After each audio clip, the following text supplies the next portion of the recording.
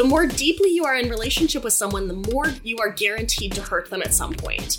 Because there is no way for two humans to like rub their lives up against each other without there being some kind of problems. Because we're all just too different from each other. We all have our own stuff, and it's going to happen. You're going to hurt each other.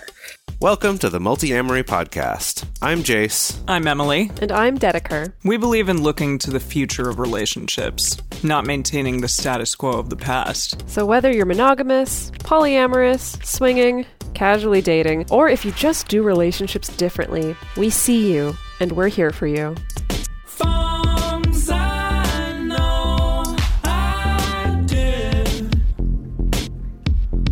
Forcing me to form myself to fit. On this episode of the Multi-Amory Podcast, we're discussing what not to do in a non-monogamous relationship. And joining us for this is Dr. Liz Powell. They're the author of Building Open Relationships, also a sex educator and a licensed psychologist working in queer, kinky, and non-monogamous relationships. Also, Dr. Liz is going to be hosting a 6-week webinar with our friend Kevin Patterson in April called Unfuck Your Polyamory, which we'll kind of get into a little bit during this, and then Liz can tell us more about that at the end. So welcome, Dr. Liz. Hi, I'm so happy to be here. Yeah. Thank you. We're so your book glad came you're out here. a little while ago, right? When was it? Was it earlier last year? Yeah, it was July of last year, I got believe. it. Yeah. Congrats. Maybe the year before? I can't remember. It was right at the start of July, one of those years. Either 2018 or 19. Cool. I think it was 18, actually, now that I think about it. And it's wild to think that my book has been out for a year and a half. It's still not all the way real. Yeah, definitely. And I mean, I'm still at the point where like I can't even remember the full title of my book still, and it's been some like in my life for like 5 years. You know, What is the full title? I don't know. I really embarrassed myself in an interview the other day when I tried to say the full title of my book, and then just petered out halfway through the subtitle, and was like, oh dear. Polyamory for people. But speaking of which, so to give you the full title, Dr. Liz's book is called Building Open Relationships, Your Hands-On Guide to Swinging, Polyamory, and Beyond. So how long has this book been in the making for you? So it was a very fast book, honestly. I started it, actually really started working on it in November of 2017 and had it out at the start of July in 2018. In part because I did National Novel Writing Month in November of that year. So I knocked out 50,000 of the words in 1 month, which was great. I have ADHD, so I only do things in fits and spurts. Regular sustained progress is not the way my brain works.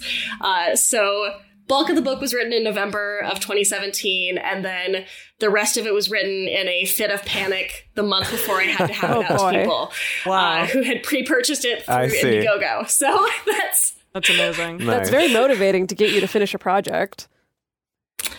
I mean, it's a big part of why I did the Indiegogo campaign is I knew that if people were expecting something from me by a particular date, it would motivate me enough to actually finish it.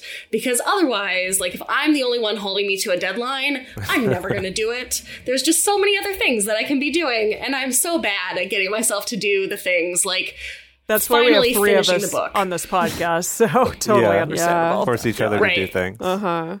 So today, for this episode, specifically, we're looking at a very particular section in Dr. Liz's book, simply titled, Don't Do These Things.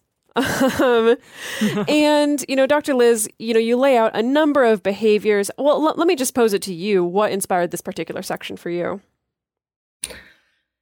I mean, overall, my book was intended to be something that people can utilize in really practical ways.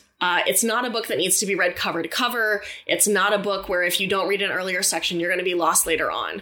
I wanted it to be something very specifically where folks can pick and choose and grab the parts that are going to be most helpful for them.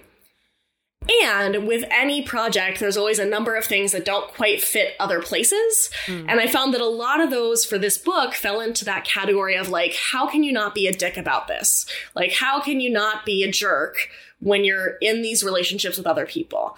And so that's kind of how it started, as a joking section title in my writing program, and then was fabulous. So I kept it. It's great. Cool. Yeah, and here we are. So we're just going to go section by section and talk about each of these things. And, would want to give a reminder to our listeners, this is far from a comprehensive list of the ways that one can be a jerk in relationships. There are many more ways to be a jerk. So there's so many ways to be a jerk. Really a veritable cornucopia. So many things not to do So in many a things not to relationship. do. Yes. So if there's a particular behavior that we've missed, you don't have to angry tweet at us. Or unless So you can. You can. Yeah. I mean, if by all means, go for it. So we're going to start out. The very first section that you put in there is titled "Don't Be a Douchebag." Can you just really quickly sum up for us and our listeners what you mean by that? I think that, unfortunately, most of us don't learn how to be good citizens in terms of the ways that we interact with others.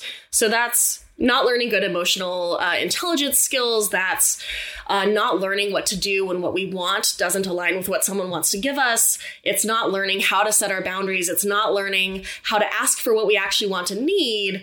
Like, it's a lot of the ways that we fall into problematic, passive-aggressive, negative patterns with other people.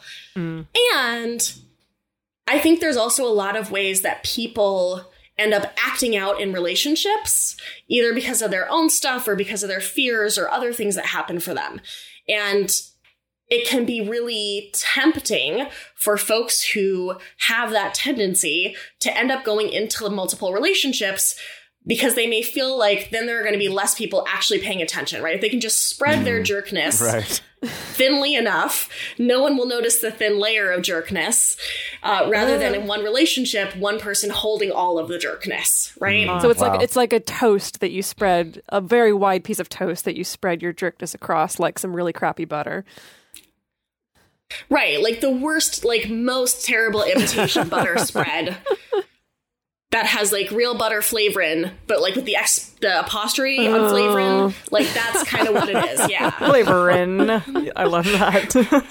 Wow. Okay, so this section, it reminded me of something that we end up talking about a fair amount on this show, and someone actually asked me about this recently. They're like, "Why do you always mention this?" But basically, we'll do an episode where we'll talk about some topic, and maybe we'll give some techniques or some tools that people can use, and then at the end, we feel this need to be like, hey, and like, don't weaponize this. Like, I feel like that's Dedeker's favorite thing to say. Don't weaponize this shit. And it's that thing of like, there isn't this sort of foolproof, if you do this thing, you're never a jerk kind of a thing. Or if you don't do this thing, you're never a jerk. It's like you could take something really constructive like nonviolent communication and use it to be manipulative and abusive and a jerk. So this section kind of reminded me a bit of that. And it's hard to pin it down for people, but it's just that like... It is. It almost makes it worse when you're like, I'm doing the right thing, and here I am being a jerk by doing it. Right. Yeah, and I think that a lot of where I see this happening, of people taking these things that could otherwise be healthy and weaponizing them, it's this... people almost get into like this rules lawyering of like, well, I use I statements to tell you that I feel like you're an asshole, right? Rather that there's this like, I followed the rules, therefore what I did can't be wrong. Sure. And I think that like on a larger scale, a lot of our communities are still reckoning with like, how do we understand which behaviors are acceptable? How do we understand how to help people correct behaviors that are problematic? And like, the more that we try to be explicit about every single thing that someone can do, the more loopholes people try to find. And so I feel like most of this section just boils down to like, worry less about details and more about the spirit of a thing. And are you actually acting from a place of kindness and compassion, or are you looking for ways to like be okay being a jerk? Yeah, because you specifically zero in on, and I know I've seen this kind of come up in conversation a lot recently in communities, because you zero in specifically on the behavior of like taking responsibility for your own feelings. And that's a great concept, and it's something that we all should do. But then you really zero in on then weaponizing it to then... like essentially telling other people to be responsible for their own feelings so that you don't have to be responsible for anything which is, it's so tricky, it's the same, I think on our show, so many people have reached out to us, talking about, specifically we did an episode about like owning your own shit and taking responsibility for your feelings, and people were so blown away by it and loved it and really moved by it. And then at the same time, we can also see how many ways it's so easy to abuse that and make it so that you can just absolve yourself of any responsibility for anybody's feelings around you. Yeah, is there a line there?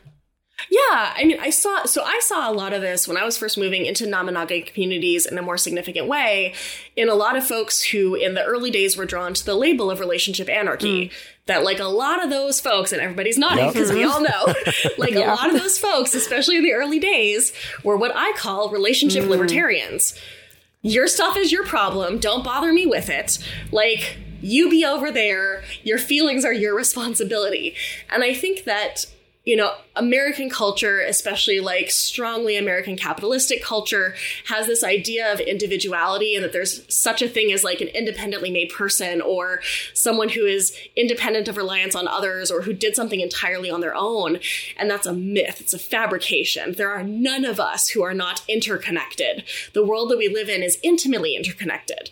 And to imagine that any one of us could do a thing or say a thing to someone we care about and have it not have an impact for which we are at all responsible, like that is such a dismissive and it's such a problematic way to think about how disposable other people are to you, right? That if anyone has a negative reaction to you, it must necessarily be about them. It can't possibly be about you. And I think, too, that there is an element to this of a lot of us don't know how to sit with having hurt someone. Yeah. And most of us, because we live in a country that has a carceral approach to justice and harm, think that bad people do bad things. So if I'm admitting that I did something that hurt you, that makes me a bad person, and therefore I might get excluded forever. Right? It's this very binaristic extremes approach to recognizing and dealing with harm.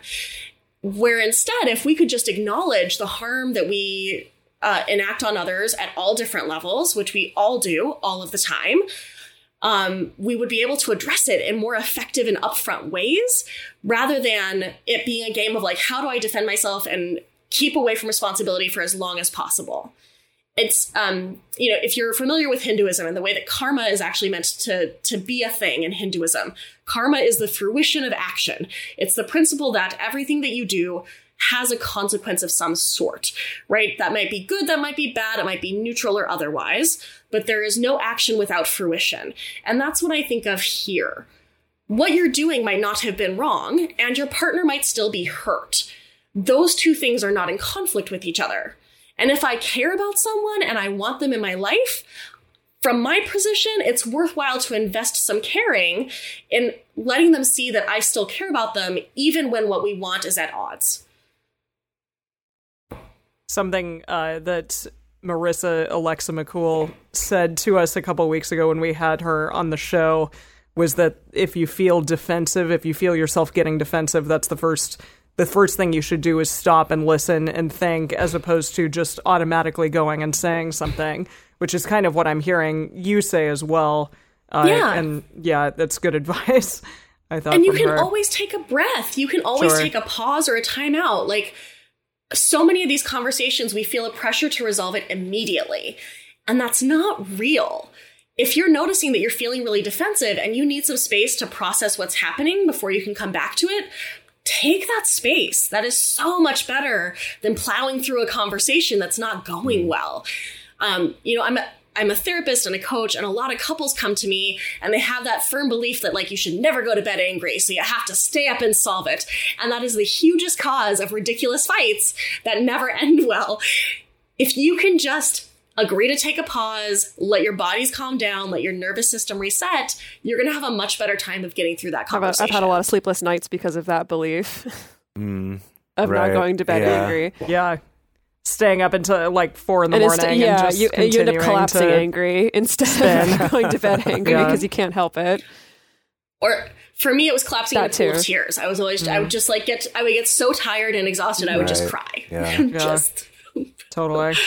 So you talk about the State of the Union addresses with your partners, which is kind of fun just because we talk about Radar on this show, which is, again, also sort of a regularly scheduled meeting. But I was wondering what your State of the Union, your idea of a State of the Union looks like. Is it with multiple partners at once? Is it one-on-one? Like, what does that look like to you in this context? For me, it really depends on what my relationships look like at that time. Most of how I do relationships these days is independent relationships. So like they might be dating each other, but I don't do a lot of like interconnected triads or quads or anything like that. So when I do State of the Unions, usually it's at a dyadic level. So it's me and the person I'm dating. I try to do some kind of check-in every month, even if it's just a fairly casual, like, hey, any stuff that you haven't brought up that might be helpful for us to talk about, any stuff I haven't brought up. On a quarterly basis, I find it helpful to set up a system quarterly or every 6 months where like you are explicitly encouraged to bring up at least 3 things that you're having an issue with. In the Army, we would call this kind of a system a 3 up, 3 down. So what are 3 things we did really well? What are 3 things we need to work on?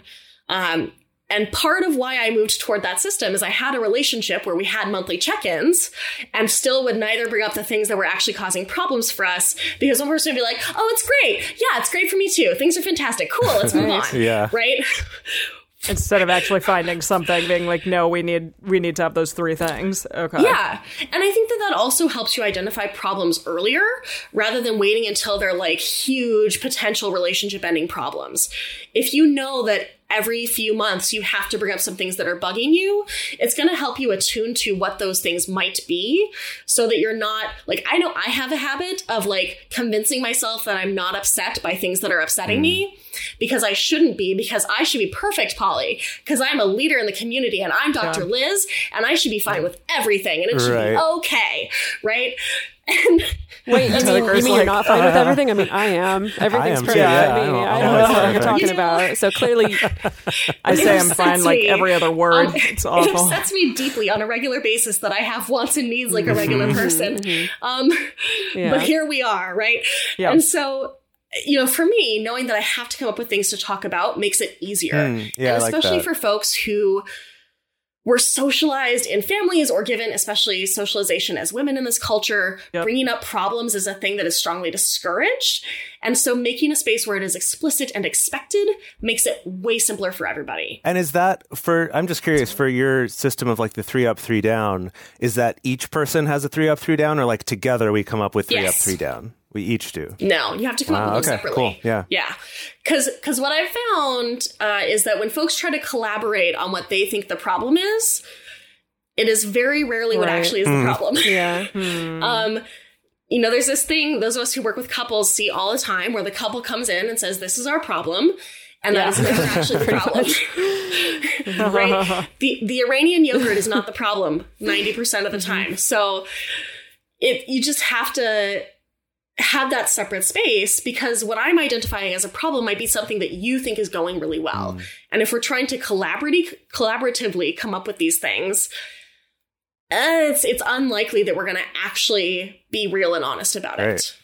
Okay. I love this. I think this is a good kind of foundation for all of these, right? So with all of this, it's just like, don't be a jerk. It's a good, don't be a douchebag. And kind of accept the fact that it's possible to hurt people, and that doesn't mean you're a bad person, right? That accepting that is actually what makes us a good person. Not that it's possible. You are guaranteed to hurt people.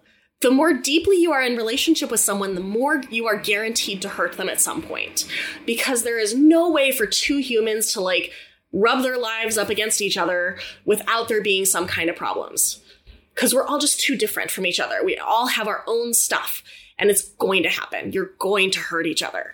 All right. So the next one from this section of your book is about cowboying / cowgirling / cowpersoning. And this is something we've talked about on this show, but it's been a while. So could you give us like a quick definition of what cowpersoning is? Sure. So a cow person is someone who is monogamous, but they want to find someone to date, and they think probably the hot, sexy people are doing the non-monogamy. So they're just going to go into the non-monogamy community and date one of them and steal them away back to monogamy land. Got it. So they're going to rope themselves a cow. Right. And it's, like the cowboy analogy comes right from this, like, oh, the non-monogamous people are like these wild horses out here that you're going to go lasso and then... I'm going to break Exactly. Like that song by the Rolling Stones. I mean, I love the idea of like being a wild horse as a polyamorous person. Yeah, this could get kind of kinky if we lean into it, but Yeah. Oh boy. Yeah, I mean, I'm thinking of Warsan Shire's poem for women who are difficult to love, where like the first line is like, you are a horse running alone, right?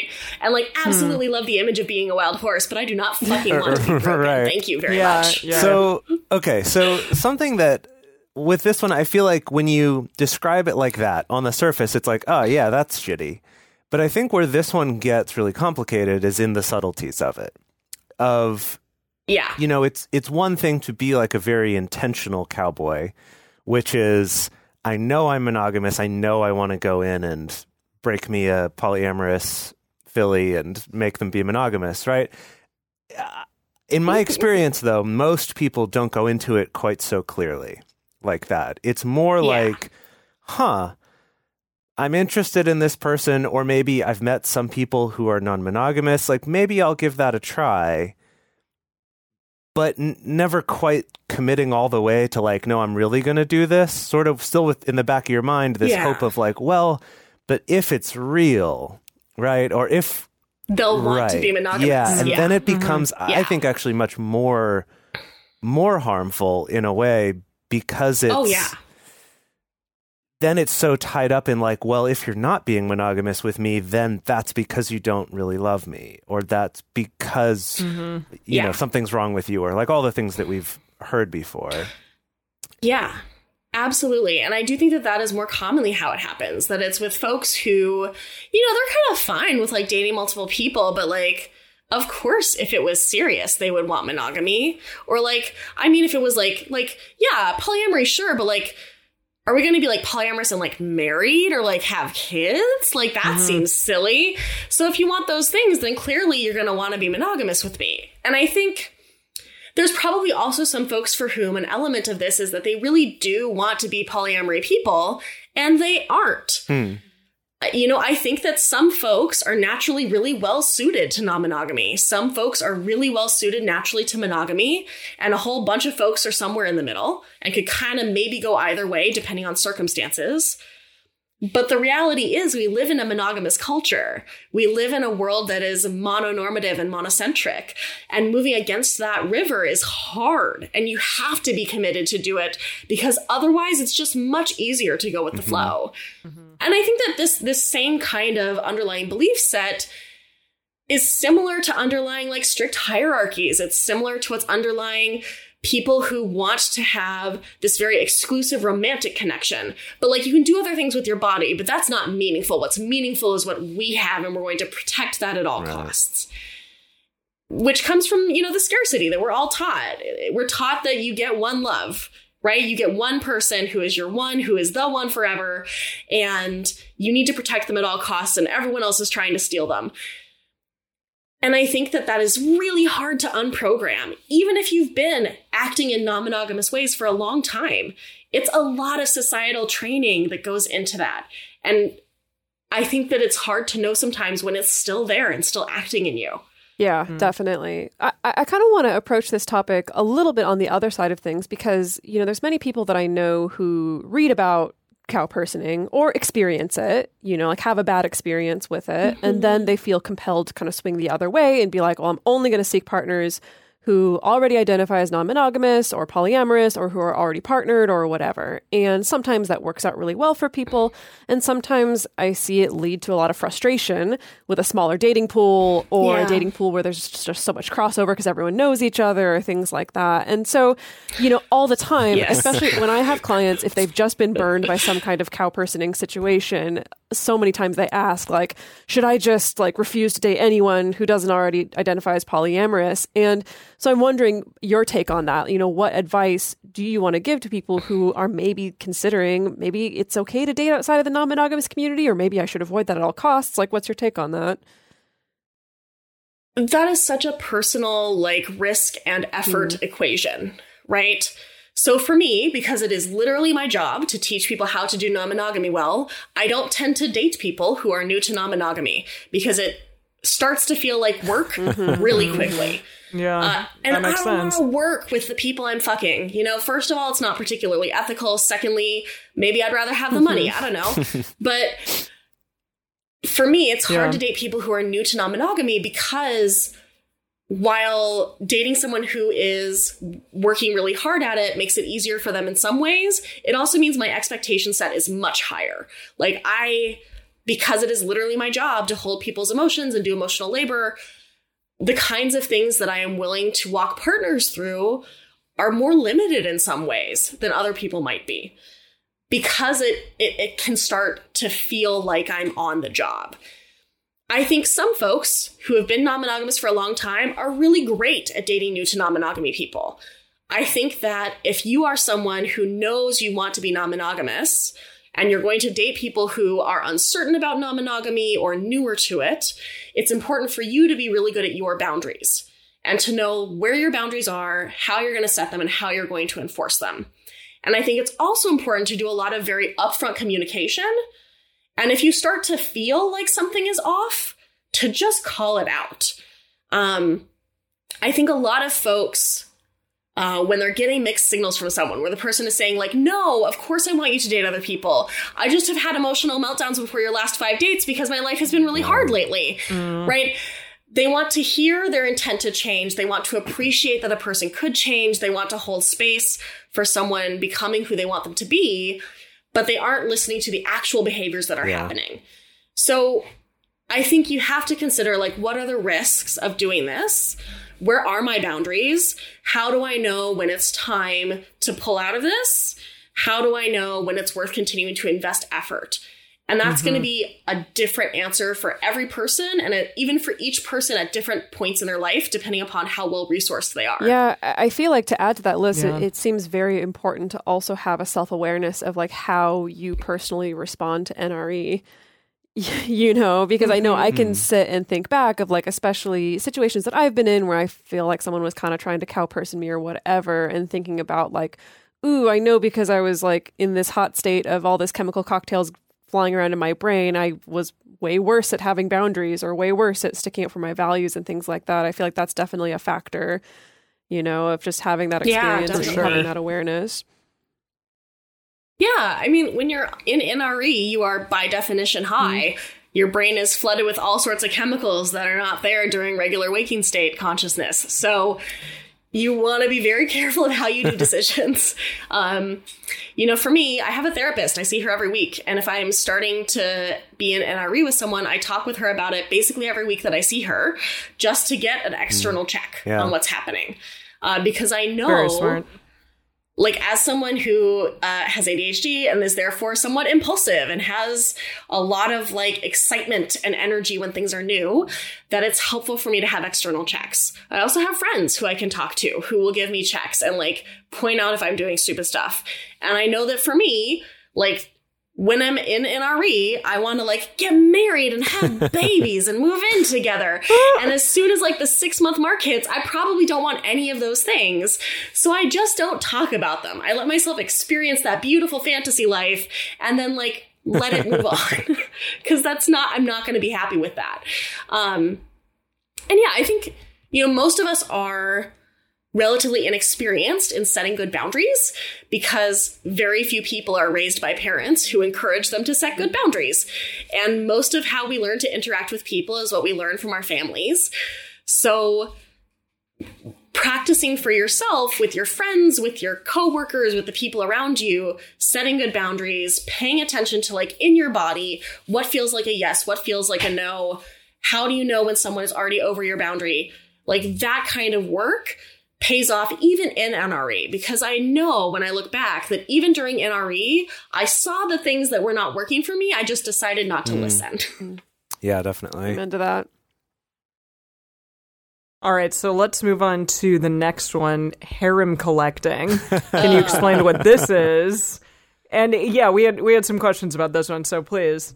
Yeah, so I think most of us who have been in non-monogamy for a while have seen that there are usually in every community a couple of generally straight cisgender men who have a variety of very attractive, usually much younger women partners who are not allowed to date anyone else.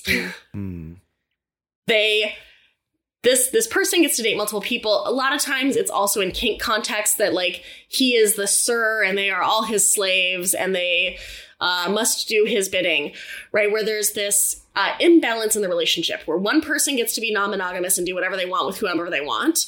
And the other people are expected to be faithful. And I think, you know, again, the most common way I see this is with that very particular cis hetero kind of gender imbalanced thing that is clearly reflective of patriarchy and the way that patriarchy teaches us like who gets to have sexual agency and whose sexual desires and needs matter. But I've seen it a variety of different ways as well, where there are in some communities, again, especially in kink contexts, femdoms who have multiple male slaves who are not allowed to do anything with anyone else, and who send them lots of money, and where the ethical, like how ethical that situation actually is for those involved is uncertain. In general, if what you're trying to do is collect as many pretty people as possible in your life, that is not necessarily a problem, but it is more likely to become a problem because all of us have necessarily limited time and energy. And if what you're trying to do is collect people, it is questionable how much of their humanity you can engage with. And I think that objectification can be really hot when it's like mutually negotiated and agreed upon, but otherwise is not a great idea. I see a lot of folks, especially folks newer to non-monogamy, who are like, oh my God, all these hot people, I want all of them. I want to date 12 people, and they're all the hottest people in the community. And like, we've been there. That way lies madness. You just can't. Yes. That, yeah, totally makes sense. I feel like I see this more in one penis policy type situations. Oh, yeah. I mean, totally. Maybe one vagina policy, but not as often. But would you still kind of classify that as harem collecting in a way? And why do you think that especially newly non-monogamous people tend to go this route, especially the one penis policy route? Is it just insecurity and... Well, I mean, I think one penis policy can be harem collecting, but might not. It depends on how okay they are with the not penis haver having actual relationships. Yeah. Other than the penis haver, right? Harem collecting, as I'm talking about it, is like a very clear one person is non-monogamous. Other people are perhaps in name non-monogamous, but not actually given the freedom and autonomy to be non-monogamous. One penis policies are like real strictly about patriarchy, right? Yeah. There's a story that patriarchy teaches us that men are sexual subjects and women are sexual objects. And non-binary folks like me don't exist.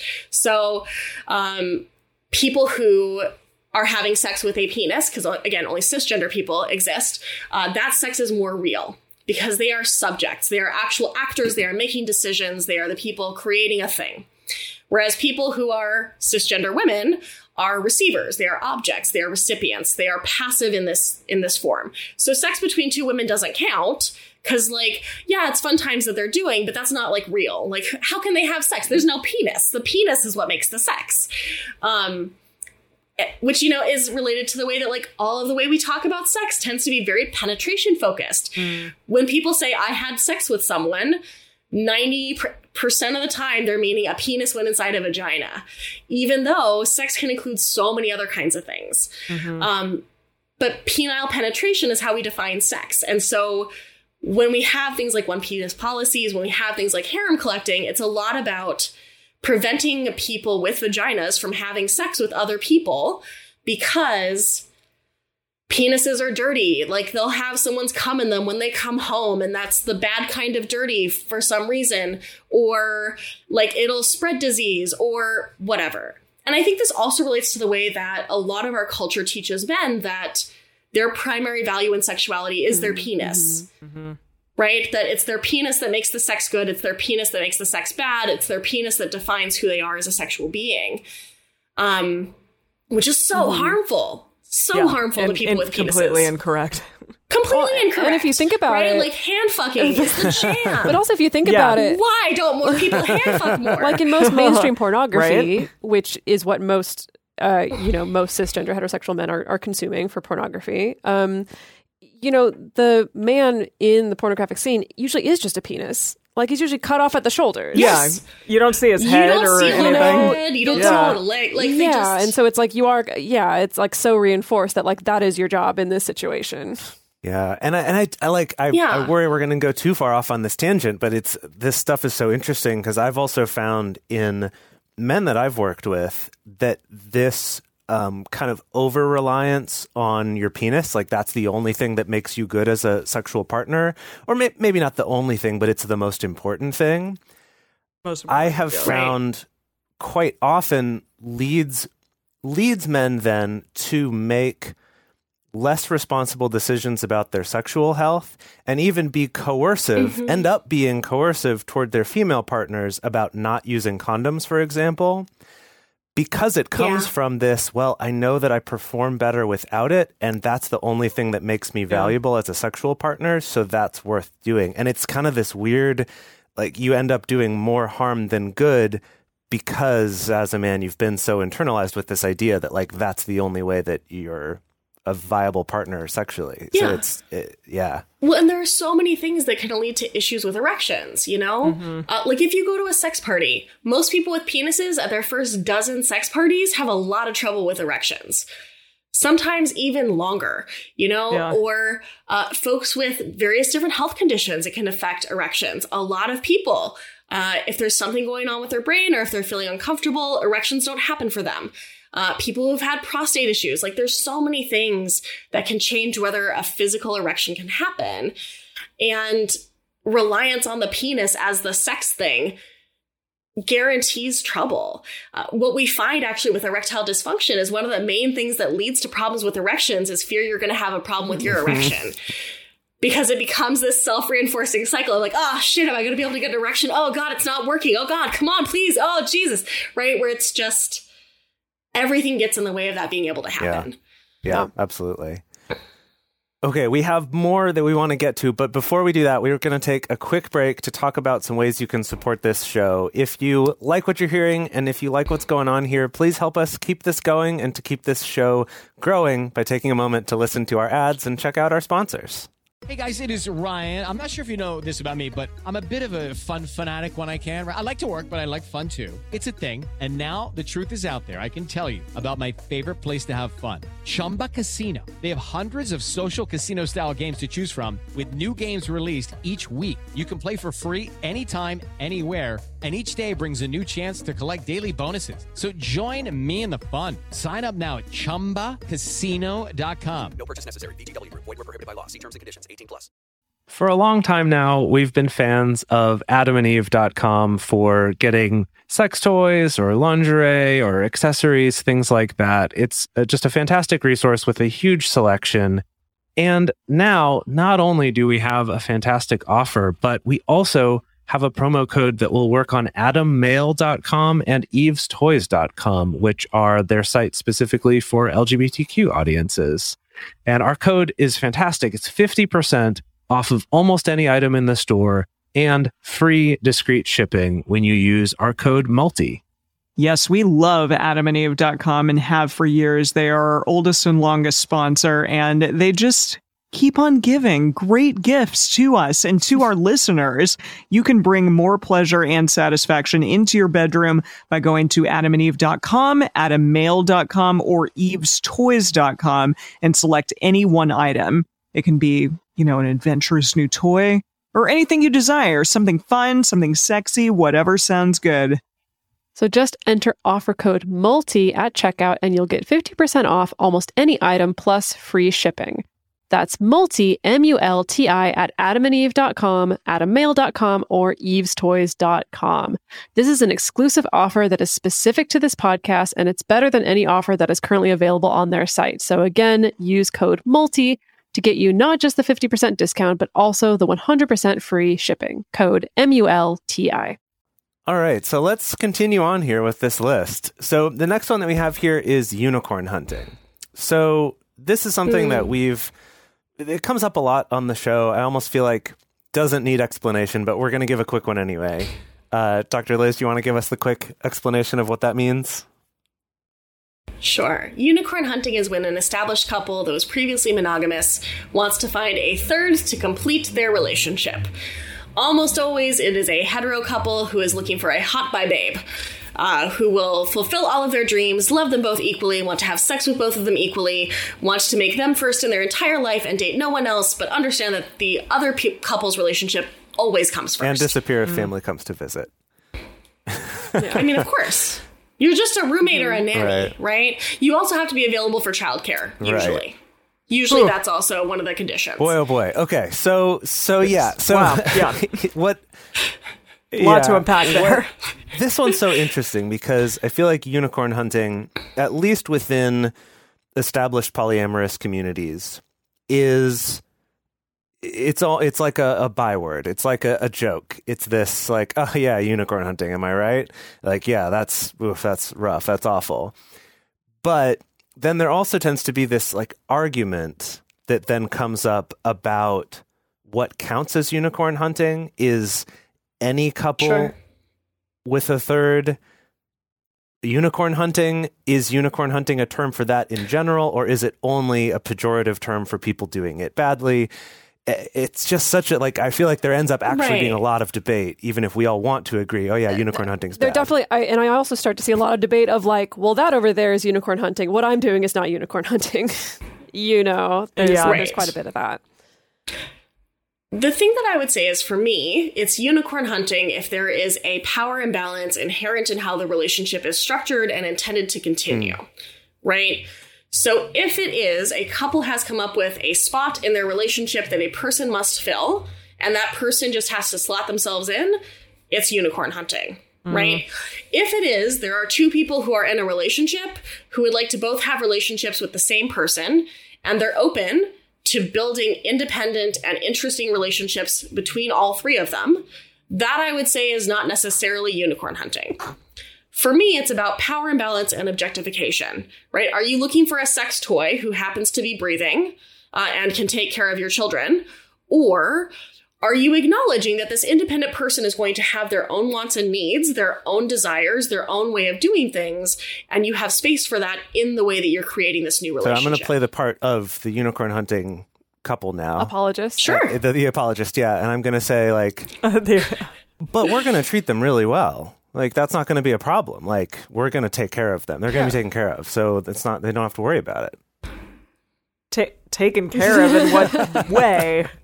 Well, and like, I don't think anyone goes into unicorn hunting saying to themselves, what we want to do is find someone to take advantage of and who we're not going to treat as an equal person, right? That is not how it's internally framed. However, intent is not magic. Just because you don't intend to create a power imbalance, just because you don't intend to harm someone in the way you do things, does not mean that that won't be the impact that is happening. I think that the reason unicorn hunting happens is it is the closest thing to monogamy, so it is the safest choice. If you are really, really worried about something messing up your existing relationship, it seems much safer to just do everything together and find someone who is going to refuse to rock your boat. Right. But that safety is an illusion. It doesn't exist. There is no guarantee that anything you do that changes your relationship as significantly as moving from monogamy to any version of non-monogamy, you can't keep it the same. It's not going to work. You are not just kind of editing your relationship slightly. You are changing the entire foundation upon which your relationship is built and constructed. And I think people who are unicorn hunters, they worry what will happen if they do that work. For good reason, right? A lot of us worry what would happen if we had to sit down with our partner and really evaluate everything about how we do things, what our assumptions are, what we want from each other, and what we want life to look like going forward. It's much easier to live in a place of, we're fine, we're just going to plus another person in, they'll just slot right into this space we created, no more hard conversations necessary, right? Mm-hmm. It's important to remember that even if your intention is to be really good to someone, that's not the same as giving them the same amount of power and autonomy and agency in the relationship as you have. And that has to be your goal. Yeah, something that I remember Dedeker came up with years ago of her litmus test that I really liked was to ask yourself the question, if we started dating this third person and they didn't want to be with me anymore but wanted to stay with my partner, would I be able to be okay with that? And if the answer is no, then Yeah. you might not be ready to have this type of a relationship. Yeah, because the likelihood that any one person is going to equally like two other humans for a long period of time is really low. Mm-hmm. Like, attraction is fickle. Attraction is tough. People have their own interpersonal conflicts. Just because you and your spouse get along really well doesn't mean that a person who gets along well with you is also going to get along well with your spouse. You know, my best friend, I love her so much. We've been besties for almost a decade now. Her husband is her husband, and I love him because he's her husband. You know, and he makes her very happy. And I'm happy to support That's what their you're going to relationship. say about that. Right? Like, would he and I take a lot of time chilling by ourselves? Probably not. Like, would we be super close friends if they broke up? Probably not, right? But he's a part of that family, and so I'm there with him. If a condition of my friendship with my bestie was that I had to also be besties with her husband, we couldn't be besties. And that's my test for a lot of these situations is the thing that you're asking something would be reasonable to ask of a roommate or a best friend. Yeah, I love that kind of test for things. Yeah, for a lot of things in general. Yeah. Yeah. All right, let's move on to a big bombshell one, which is slut shaming. Ooh, We discussed this one, yes. All right, so I'm super slutty. I am so slutty. I have sex with a lot of people. You know, Reed Mihalko, who's a friend of mine, he says this thing as kind of like a half joke, but not a joke, where, like, imagine how many people you think is a lot of people for someone to have sex with. Add a 0. That's probably how many people I've had sex with, right? And, like, for me, it's maybe not add a 0, but it's at least multiply by 5, right? Mm-hmm. I'm also someone who identifies as megasexual. So a megasexual is someone who has trouble forming romantic attachment or experiencing romantic desire for a person until there is sexual connection. For me, the experience of that internally is that I feel like I don't know you unless we've had sex. Like, I don't... There's so much that I know about a person from the way that we touch and move together that if I don't know that about you, how do I know if I want to date you? I think that there is this way in non-monogamy communities where maybe it's because of respectability politics. Some folks want to say things like, oh, it's about love, not about sex. We're not like those dirty swingers, right? Which bugs the shit out of me because, you know, it doesn't matter how many people you fuck. It matters how you treat the people you fuck. Totally. And when we get into this whole, like, calculus of, like, who's better because of how many people they do or don't have sex with, none of that is helpful. Because the number of people that is the right number of people for me to have sex with is necessarily different than the right number of people for anyone else to have sex with. When we come to this space of, oh, you're fucking that person or you fucked that many people, I'm not going to come anywhere near you. What we're doing is setting up a system that is bound to doom us all.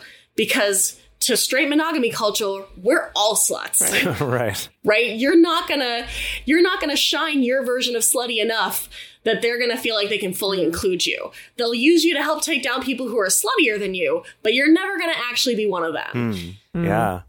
That's a way to put that I haven't heard before, but that makes a lot of sense. And I feel like you started to touch on it there, but I feel like one way that I've seen this show up the most within non-monogamous communities is with sexual health and safety as kind of the excuse or the reason. Well, I think there's still a lot of, like, judgment and shaming around the ways that different people make decisions about their sexual health and safety. Antoinette Izzo talked about a really fantastic model called risk-aware sex rather than safe or safer sex. You know, for me, when I was growing up, it was the AIDS panic, and it was all about, like, if you're a good person, you use condoms every time, right? Only dangerous, dirty people don't use condoms. If you get an STI, it's because you're dirty and wrong and you do bad things, right? Where there's all of this judgment and shaming. And I think that non-monogamy communities, to some extent, have unpacked some of that shaming. But I have friends who just really hate condoms for any number of reasons. And so they either choose to only engage in sex stuff with people who they would be okay not using condoms with, or they have sex without barriers with more people than other people might choose to. And they get a lot of judgment and shame for that decision. Statistically speaking, if you are someone who is in a non-monogamous community, you are getting tested regularly, you have sex with people who are getting tested regularly, you have conversations about testing, you are far less likely to catch an STI than a random monogamous person out in the normal dating world. When we talk about these risk decisions, it is almost always framed as there is a right decision, which is more barriers, and there is a wrong decision, which is less barriers, no matter what the situation. And I think it comes from a well-intentioned place of wanting to keep each other safe, of wanting to avoid having blooms of stuff through communities. But I think it is also an ill-informed place. When we focus on whose decisions are right based on our standards, we're bound to end up in situations where we are shaming people because they're different than we are. We don't know what factors someone considered when they made a decision about how to engage sexually with someone. The risks that we're considering when we're hooking up with people or dating people are more complex than just barrier use and testing. There are social implications. There are implications about physical bodies that happen. There are emotional implications.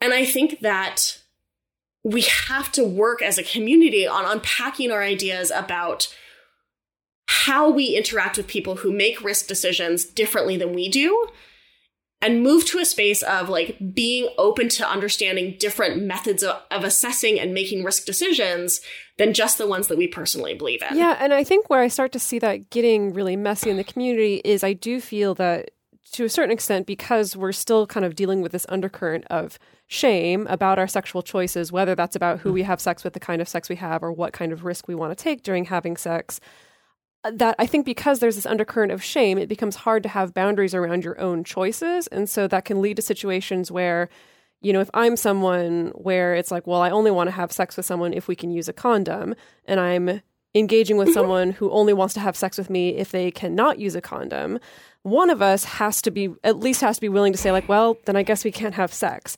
But I think where it starts to get, or we need to figure out something else, right? Some other kind of sexual activity or some other way to engage that works for both of us. But where that falls apart is that I feel like what happens on the personal level is like one person feels the need to convince the other, right? You know, we're not comfortable just being like, okay, then I guess that means we can't have sex because we can't come to an agreement about how we can do it safely with each other. That then it turns into either I'm going to shame you for being dirty and irresponsible for not wanting to wear a condom, or I'm going to shame you for being stuck up and paranoid and, you know, wanting to take my sexual pleasure away from me by making me wear a condom or whatever. That's where I think I start to see it crumble. Yeah.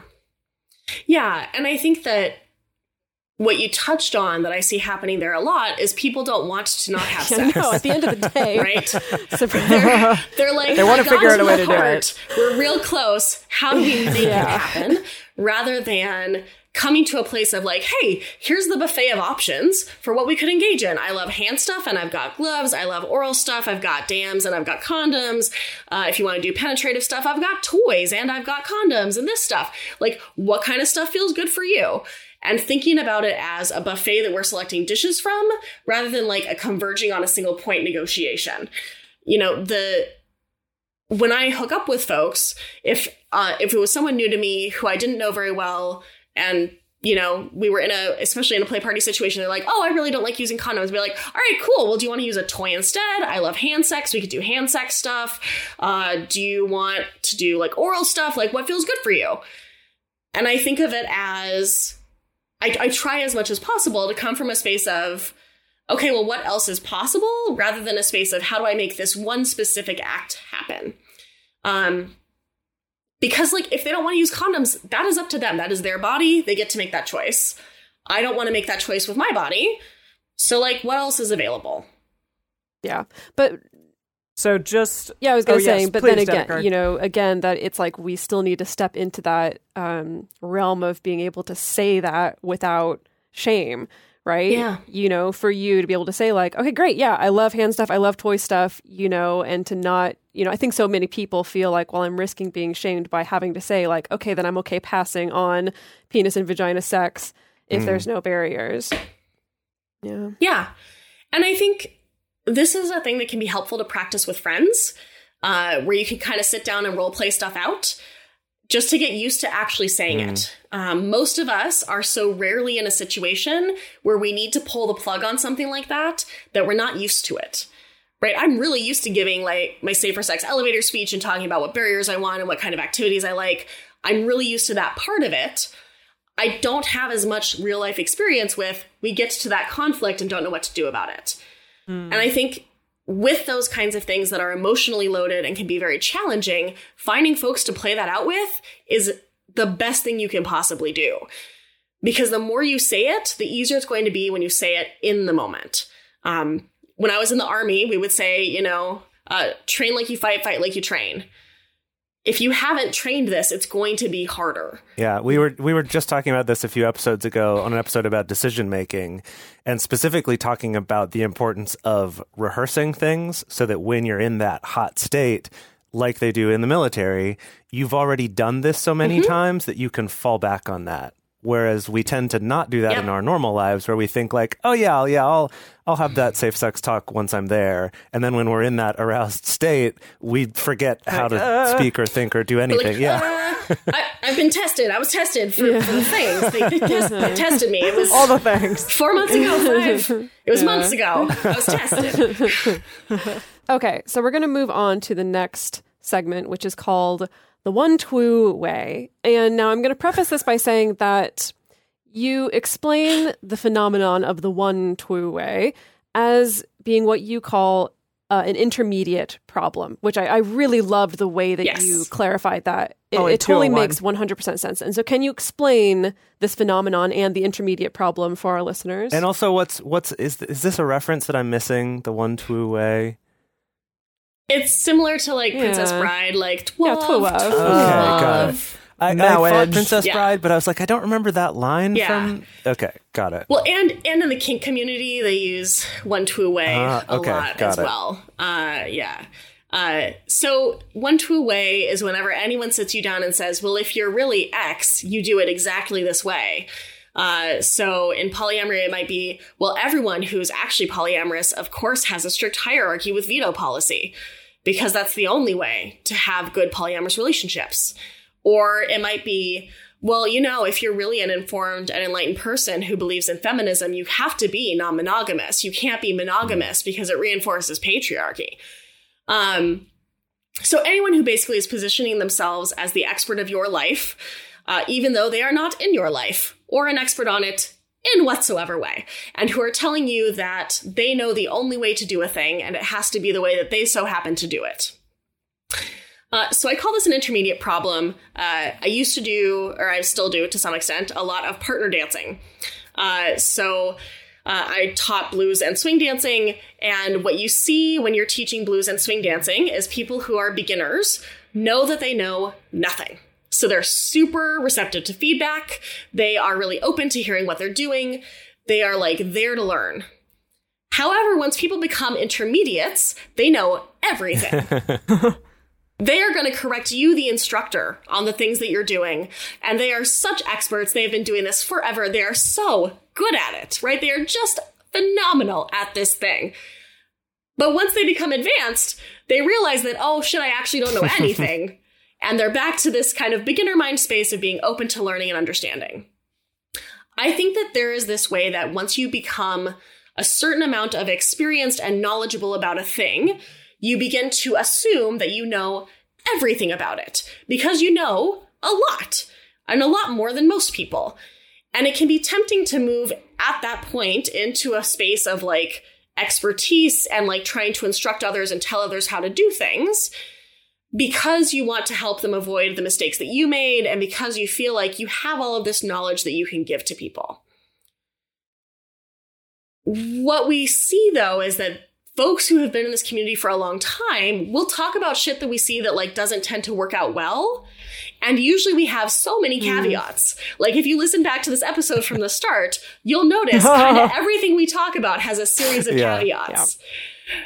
Because we know that like this thing that I am saying as a generality is limited necessarily because it's limited by my frame of experience. You know, I'm a white person. The way that I understand a lot of things about how relationship dynamics unfold is necessarily limited by the cultural conditioning that I have, by being in the dominant culture, by not having to have moved through those kinds of code switching related to things like race and ethnicity.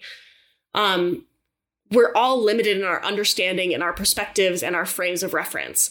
And so anyone who thinks that they know what's best for everybody has to be lying.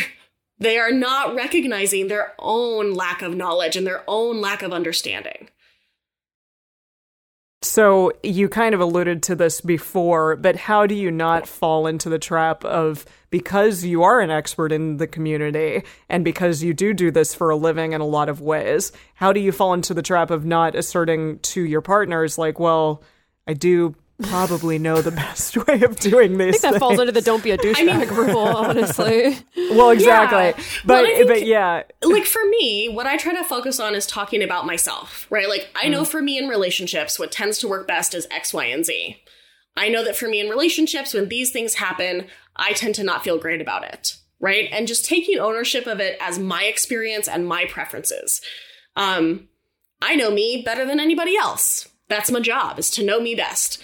And I'm happy to share that knowledge and information with people that I date. If they are different than me, that is also totally cool. And we can talk about how those differences interact and intersect. I can let them know if there's stuff that just doesn't work for me without saying to them that it is wrong or bad or they're a terrible person for doing it. It's important to me to like take ownership of who I am and how I do things without putting that as the way that other people have to do it. If you want to be in a relationship with me, there are some things that are non-negotiable. And that's okay. That's called healthy boundaries, right? I don't date people who are going to be upset that I have sex with a lot of people. Because I'm going to have sex with a lot of people. And like, let's just not have that fight instead. Yeah, it's, you know, what you mentioned earlier about that, people have a hard time with not having sex, basically. It's like people have a hard time making the decision to not have sex. I feel like that same thing, though, applies to everything you were just talking about, is that I feel like something that holds people back a lot is they hear about boundaries and they're like, oh, that sounds good in concept, or maybe they come up with some for themselves. They're like, but then in practice, I'm ending up having to say no to relationships, and people kind of have it in their head that it's like, if this really worked, if this was the right way, I wouldn't ever have to do that. Right? If I found the right way, I'd never have to say no to sex, and I'd never have to say no to a relationship. Yeah, if you could just cut yourself into the perfect shape for every person you encounter, then yes, absolutely. And look, I've done that. You know, I had a really rough breakup in March of last year from someone who I spent a year and a half trying to cut myself into an acceptable shape to be in relationship with them. You know, this isn't even like a significantly past Liz problem. It is hard to come to the space of, I care very deeply about you. I really want this to continue. And it's just not working. Yeah. And being able to just sit in that space. And I think part of what helps me more with that as I continue growing in this area is looking at relationships not as an on and off switch, but as like, what are the different elements of this relationship that we can keep? And what are the ones we can't? Right? Like if someone is going to have an issue being a sexual partner of mine because I fuck a lot of people, can we have a really rad friendship instead? Like maybe we both love food and we can go to restaurants together or cook for each other or whatever, right? Or if someone is going to have an issue with dating me because I don't tend to have a ton of availability, like, you know, there are exceptions, but most people I date are going to see me like once a week at most. And if that's going to be an issue for someone, then like, what if we don't call it dating? Is there another kind of structure or label that changes these expectations that makes it easier for us to find a way that we can engage with each other that isn't reliant on these particular things? And it's this buffet concept, right? I like to think of relationships as buffets. One, because buffets are delicious. And two, because everyone knows that you don't pick up every item on a buffet, right? There's going to be something on that buffet that you don't want. So each of us, when we come to a relationship, are essentially showing our partners the buffet of what we have available and letting them pick up a plate and take what they want. And they're showing us their buffet, and we're picking up a plate and taking what we want. And then we can compare those two plates and see, like, where does this work? Where do we actually overlap? And can we be okay with that? Yeah. Well, this has been amazing. We do have one more way in which to not do things poorly in polyamory, in your polyamorous relationship. I'm like, I don't want to double negative myself here, but yes. But that will be in our bonus episode. So finally, can you tell us about Unfuck Your Polyamory that's coming up? Yes. So Kevin Patterson and I have decided that we wanted to do something to help folks who are figuring out non-monogamy for themselves. So we're going to do a live 6-week webinar called Unfuck Your Polyamory. And each week is going to have a slightly different focus in terms of what we're talking about. So you can buy them individually or as a whole package. But the idea was to just give people a really strong foundation for what non-monogamy could look like for them, helping them explore like what kind of relationship structures, what are boundaries going to look like, how can we be aware of power dynamics in our relationships and handle those with care, how can we make sure that we're setting ourselves up when it comes to jealousy and compersion, just really creating a solid tool set so that as you move through non-monogamy, you're not fucking things up all the time. Kevin is amazing. If you haven't read any of his books, you need to. The For Hire series is so good. So good. Such good fiction. And, you know, Love's Not Colorblind is one of the best works, I think, in the field of non-monogamy. And so I was just super honored when he came to me with this idea and thought that this would be a good thing for us to do together. Yeah, excellent. So tell us also where our listeners can find more of you and your work. Yes, my website is drlizpowell.com, so drlizpowell.com. I'm on Twitter at sexpospsych. I have a YouTube channel, Sex Positive Psych. All of my classes, including Unfuck Your Polyamory, are available at sexpositivepsych.teachable.com. And I also have a Patreon, which I'll send you all the link for. Cool, yeah. So if you want to find those links, we will also have those in the show notes. Or at least some of those, but then you can find all the others in our show notes for this, which you can find at multiamory.com/podcast. You can check for this episode 259, or you can just search for Dr. Liz on our website and you'll find this episode there. So yeah, we're going to join Dr. Liz in a moment here in our bonus episode to talk about things like punishing people for who they date with your partners. Also some things about what's ethical and not ethical to disclose within your polyamorous communities, things like that. So we've got a lot more cool stuff that we just didn't have time for in this episode. But if you're one of our patrons, you'll get access to that bonus episode. And so you can check that out when it comes out in a couple days. So we would love to hear from all of you. What did you think of this? Were some things, you know, what were the ones you want to angry tweet that we left out that we should have talked about? Bring us your anger. Bring it. We will take your anger. We'd love to hear about it, as well as just which things in this episode really resonated with you or which things really blew your mind when you heard them. The best place to share your thoughts with other listeners is on this episode's discussion thread in our private Facebook group or Discord chat. You can get access to these groups and join our community by going to patreon.com/multiamory.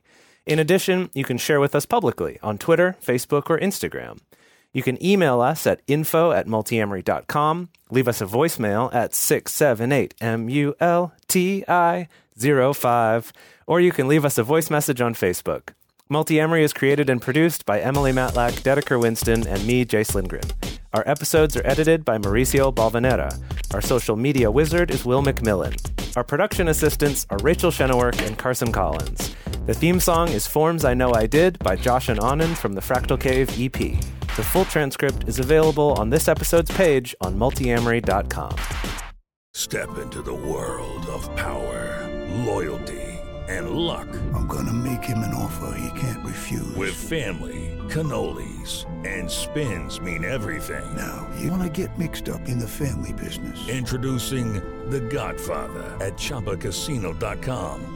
Test your luck in the shadowy world of The Godfather slot. Someday, I will call upon you to do a service for me. Play The Godfather, now at ChumbaCasino.com. Welcome to the family. No purchase necessary. VGW Group. Void where prohibited by law. 18+. Terms and conditions apply.